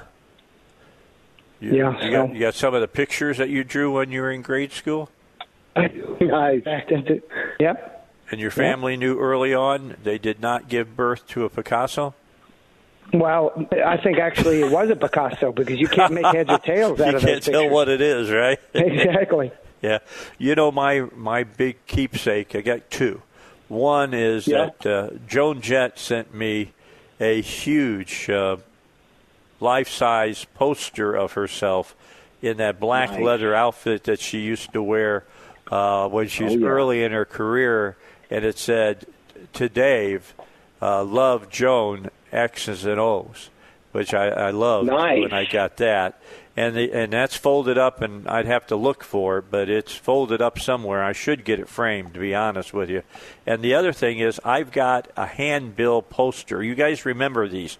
They were about, I guess 11 by 13 size, and they put up these little posters on lamp posts and stuff like that telling you a concert was coming to town. Do you remember that? Oh, yeah. Sure. I remember those. Sure. Well, I still have the buttons too. They had this thing that was cool to have buttons in the 80s. Yeah. Well, I have this poster, and it's for the show that weekend, and it's a show that featured the Jimmy Morrison and the Doors with special guest performers Steppenwolf. And it was an incredible show at the amphitheater in Chicago, and I was lucky enough to be at it. And one of the weird things that has happened to me is Walmart came out with a special disc a few years ago of a recording of they mixed it up, of the 3 nights that the Doors were there at the amphitheater in Chicago. And it's so funny to sit and listen. I happened to be there the night that Jimmy was on, because if you know anything about the Doors, how Jim went, the Doors went. I mean, he'd show up so out of his mind on drugs and alcohol at times that he'd stop in the middle of a song and start singing another song, and they'd have to catch up. So, but he was on the night that I saw him, and the night that I saw him, if you've seen the movie The Doors that was done by Oliver Stone, the scene that they show him at a concert, and it was outdoors, and they got this huge conga line going and all of that stuff. That's the way it was in the at the amphitheater in Chicago. It was crazy. That man, there's no doubt in my mind, was a shaman. You know, he was a Native American medicine man. He really, really was. when he came out on the stage, something unique was going to happen with him. Oh yeah. I've only seen videos. It's wild. When you said Joan Jett, all I could hear was, "I hate myself for loving you." That's all I could hear. Well, you're thinking Monday Night Football. Yeah. They rewrote that, and it's her and what's her name from American Idol? She's a great country star now, but that's the two of them performing together. Which if you watch the the video of it, that's Joan playing that guitar, man. That's her rocking, brother. She's a rock and roll fanatic. She's great. My first concert was Cuts Like a Knife. Brian, what was his name? Brian Adams. Brian Adams, that's right. Cuts Like a Knife. Yeah. I couldn't hear for 2 days. No one told me to wear earplugs. How about you? What's the first concert you went to, Robert? And please don't tell me Montevani. No, I don't know. We had tickets. What I do remember about concerts is we had tickets for the Monsters of Rock concert, which was a combination of the biggest rock bands of the time, and it was canceled. So I remember the cancellation more than the concerts that I attended. Why did they cancel? That would have been an outdoor show, probably over there in New Jersey, Giant Stadium, wasn't it? That's right. I don't remember why it was canceled. There was some event that occurred that caused it to be canceled, and it was a real disappointment. Well, when I interviewed Joan Jett, I was in the Air Force at the time, and I interviewed her. It was at the Summer Jam in Texas, and it happened at the now disappeared, gone Astrodome, and she wasn't even one of the big stars there. The big act was Styx at the time, and they were doing their Mr. Roboto show. The Roboto show, and then you had the person who opened before them was Santana. Carlos Santana was there. So nice. that was a great show as well. But the crowd loved Joan. I'm just telling you, Joan. Yeah, man. She's gonna win you over just how hard she works. Yeah, in those same years, the next memorable concert I can remember, Dave, is Heart and Barracuda. Those two ladies, rocking ladies on the stage. One was dark-haired and one was blonde, and it was a bunch of hair. Nancy, a bunch of Nancy hair. was the blonde. She played the guitar. Ann is the darkhead, and she was the one that was the lead singer. And she had pipes, man. She could sing. And I got to tell you, I interviewed them in San Antonio, and I saw this opening act that they had, and I said, I got to get this guy on tape. He had just released a song that became a huge, huge hit for him, and it was Jack and Diane. And you'll never forget, Cougar. He was a great musician. He's a flippin' huge progressive. But bottom line is, he came out and nobody really knew who he was, and he won the crowd over, and he was really, really good. And he was on the bill. He was on the bill as Johnny Mellencamp. Johnny. Yeah, man, that's a great song. You saw that song in concert before it was big? Yeah. Oh, yeah. Yeah, he had just released it the week of that I saw him opening for Heart at that time. He wasn't opening for them very long. He went on to be his own open act, of course, his own headline act as far as that's concerned. Well, to be honest, guys, I'd like to sit with you all day long today and talk about concerts. What are we talking about? I got some stories. Well, we don't have any time to talk about anything else. We've already talked. I thought we were waiting on the recording. We're recording now. Okay. Yeah, we're recording right now. You're on the air. Okay. I'm glad you watched your P's and Q's, dude. I thought we were waiting. I did. I'm trying to watch my P's and Q's. But now you did good. I got a little ditty about Jack and Diane stuck in my head now. Yeah. This is a song about Jack and Diane, Yeah. Trying to do the best they can. Rock on. Yeah, anyway.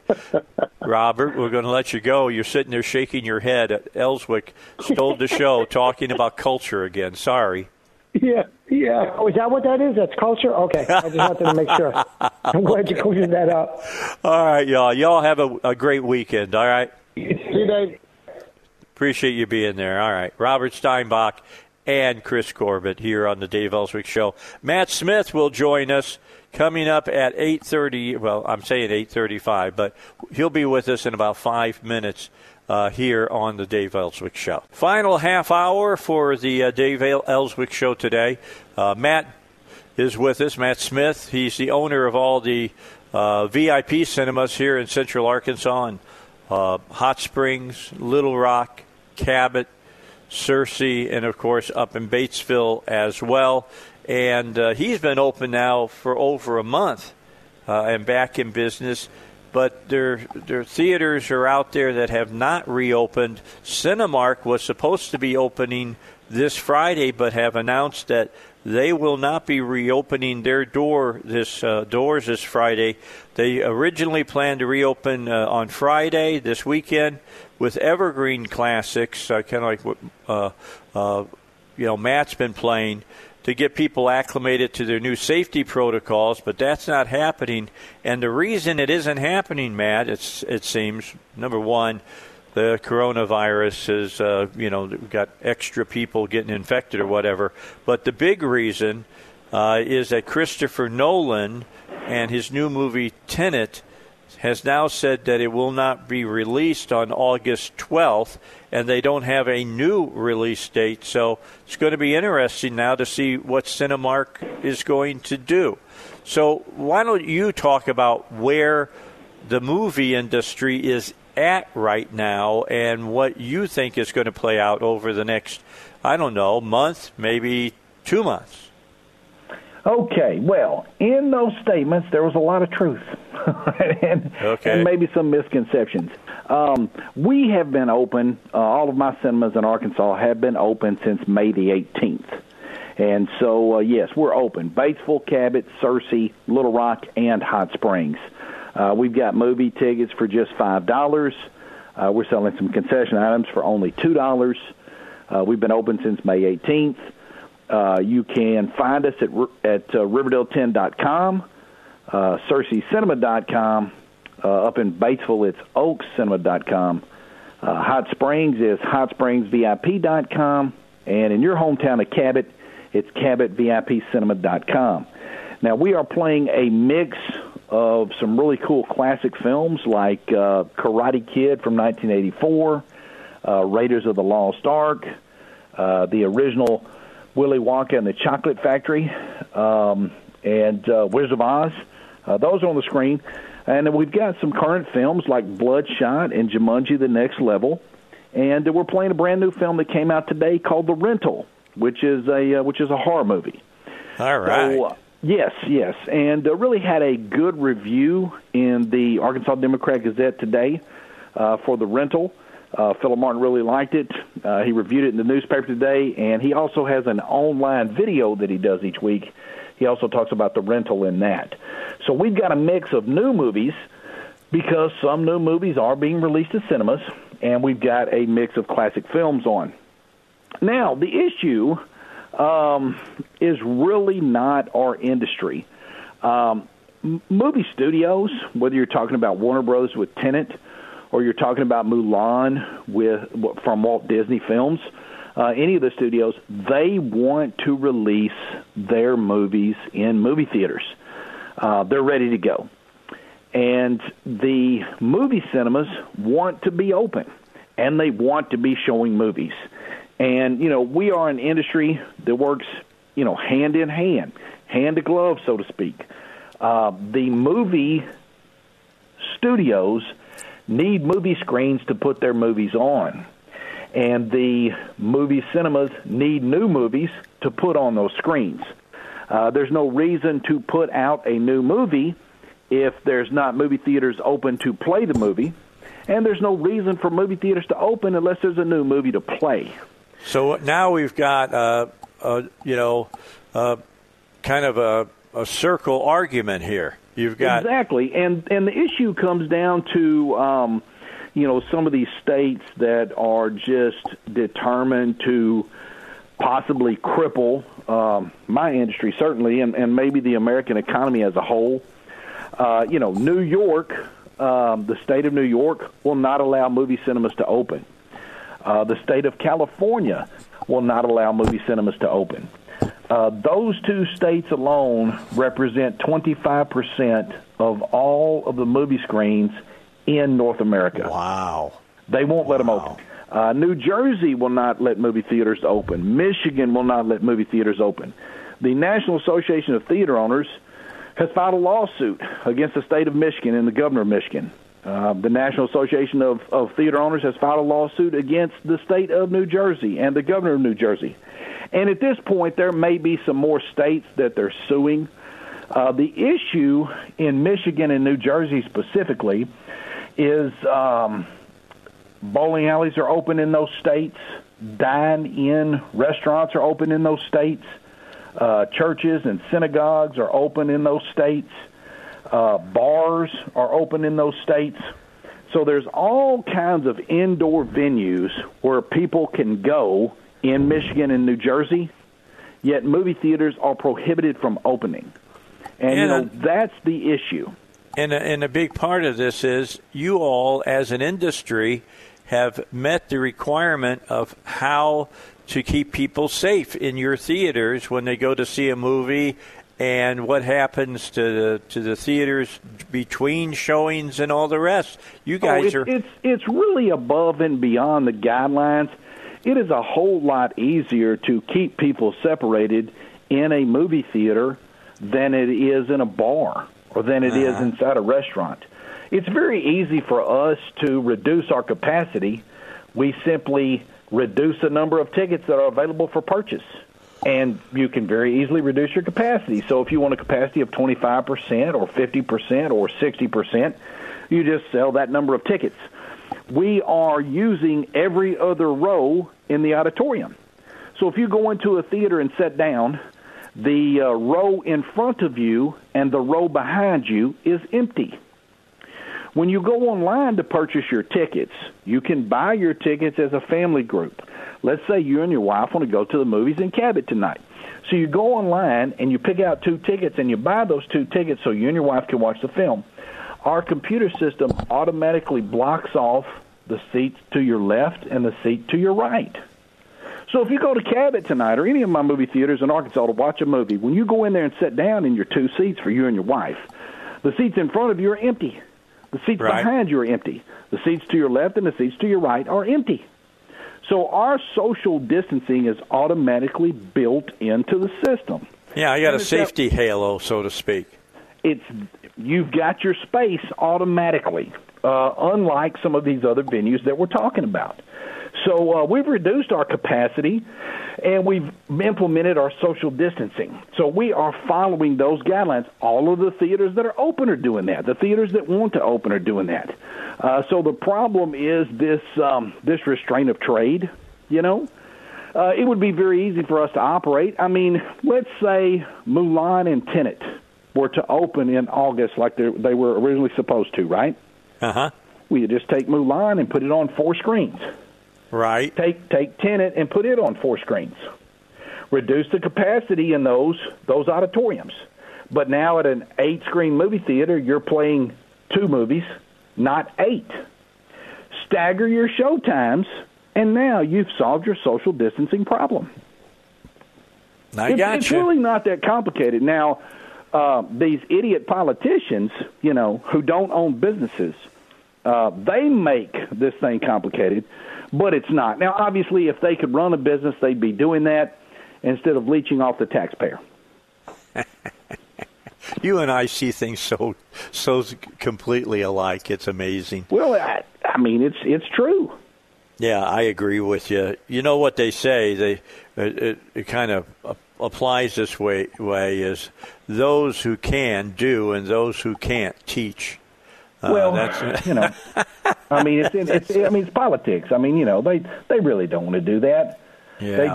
They couldn't make it in business, and they couldn't be an actor. So hey, there they are. All right, that's the reality. Before we go to break, John Fithian, who is the head of the National Association of Theater Owners, and you were referring to them just a moment ago, says he thinks that it would be wise for distributors to make some money as opposed to no money. He says most businesses would take 85% of that instead of zero, which will be what happens if they wait for all the markets to open up. He said it's unclear where he came up with 85%, since 85% of theaters are not even open. But AMC and Regal are supposed to open next week. Well, no. AMC has said they will not be opening until sometime in August at this point. Oh, okay. It's a moving target. So no, they're not going to be open. Regal's not going to open next week either. The people that are open out there are independent operators like me. We're open. Those big mega chains aren't open. Now, what I think is going to happen is you're going to see these movies like Tenet, and you're going to see these movies like Unhinged.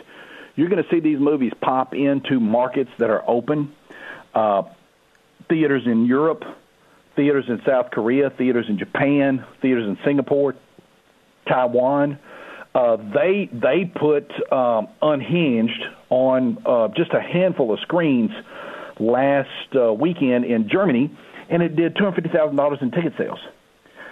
It wasn't even in big cities. It was just a little test run, right? Uh-huh. And people turned up. So I can imagine. Yes, I expect Tenet to actually open in some overseas theaters and overseas marketplaces in August. I expect Tenet to be on movie screens in the United States in September. What I think will happen is Warner Brothers is going to set a date, and they're going to say, if you're open, you get to play Tenet. And if you're not open, oh well. And then people like Cinemark and AMC and Regal are going to have to step at the plate and get something done. If you sit around on your hands waiting on your governor to get something done, I mean, hey, if you're in Illinois or Michigan or Oregon or New York City, wow, Arkansas, yeah, if you're not here, I mean, we're open. Yeah. Yeah, I Arkansas understand. is open. I mean, we have a governor that is business friendly. I'm saying if you're in one of those states that's controlled by a Democrat, they're trying to keep everything closed. All right, we got another segment of this show coming up. Stay with us. It's the Dave Elswick Show, 101.1 FM. The Answer. Matt Smith is our guest, who Matt is not in any way, shape, or form scared to share his opinion. We'll be back with him in just a moment on the Dave Elswick Show. Whenever he's on, it always goes fast, and Matt Smith is with us today. Matt, of course, is the owner of all the VIP cinemas across Central Arkansas and some others, not even here in the state.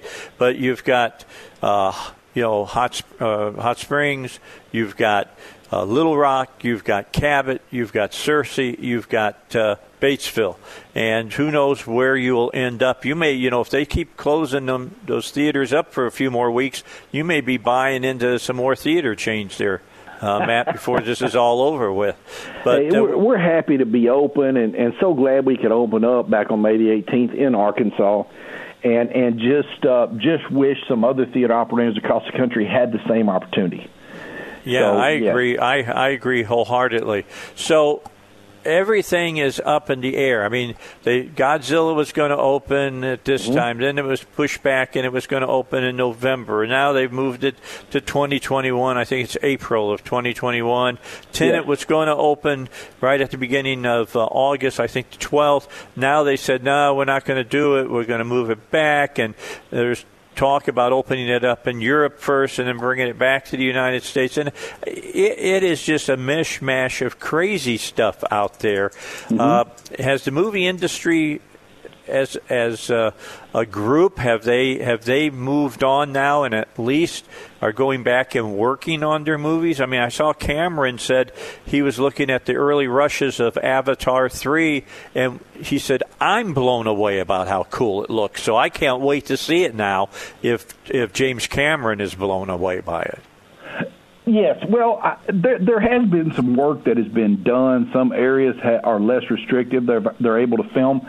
Now, I'll tell you what you will see. I think you're going to see a lot of strong animated product going forward because animation doesn't require all the physical contact and everything. It doesn't require people on set. It doesn't require a crowd. So I think you're going to see a lot of that. I think you'll see some strong animated features coming out in the next year or two, which is good. And then also I think there'll be a resurgence of the mid-budget film, which I know this is crazy, but a $50 million movie is kind of a low-budget, mid-budget film, That's in this incredible. Industry. Yes. It is an extremely capital-intensive industry, and on both sides, not only as an exhibitor, but or not only as a studio, I should say, but also on the exhibition side, it's incredibly capital-intensive business. I mean, we've talked about that before. Yeah. So I think you will see some dramas and some romantic comedies made that do not require, a lot of extras and big crowds and huge sets and things like that. And there has been some people crying and saying that there's just too many blockbusters, too many tent poles. Where is your story-driven comedy or drama? And I think we'll see more of those getting made just due to the necessity of filming and some of the restrictions and not crowding people together and that kind of thing, which I think is good. Not everything has to be a bazillion-dollar blockbuster tentpole film.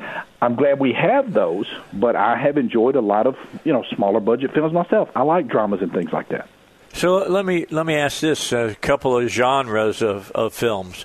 I think that means that horror films, there may be more horror films because typically they're not really money intensive. You don't need as much money to make a horror movie as you need to make, the Avengers Endgame or whatever.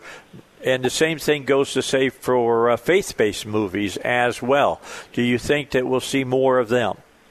Well, I do think horror is a tried-and-true genre that people return to over and over again. The fans return to those movies.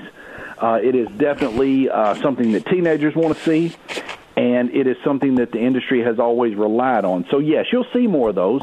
And really the new film that we have this week, The Rental, which is playing at Riverdale 10, Riverdale10.com, got a great review today. It is a scary film. I would throw it in there with a psychological thriller, more than just a stand-up horror film. The monster is not really a monster. The monster is a person, and I mean right. We know people can be monsters, and this is very much a psychological film that shakes you up. It's an intense, tight motion picture, and I agree with you. More horror films will be made. To me, again, we've talked about this. The faith-based films. I almost think sometimes with some people that might hurt the turnout. I know with your listeners, I know with myself, I know with you, I'm hunting down a faith-based film. I want to play those movies. I'm looking to get those movies and put them on the screen. I like the fact that they're made. I like the fact that they're out there. I tell you, though, I wish they would do just some sneak guerrilla marketing type stuff. Make a faith-based film. Don't call it that and release it. Yeah. Yes, I think, see who would turn up, right? And you might get that good message across to them, and they don't even know it, Right. So I would like to see that, most definitely. Most definitely, I would. Okay, so The Rental stars Allison Brie, who recently you've seen her on Netflix in Glow, which is a really good series about women's wrestling during the 80s. It's a fun show to watch. Dan Stevens is in it as well. I'm going to figure that he's probably the bad guy in this.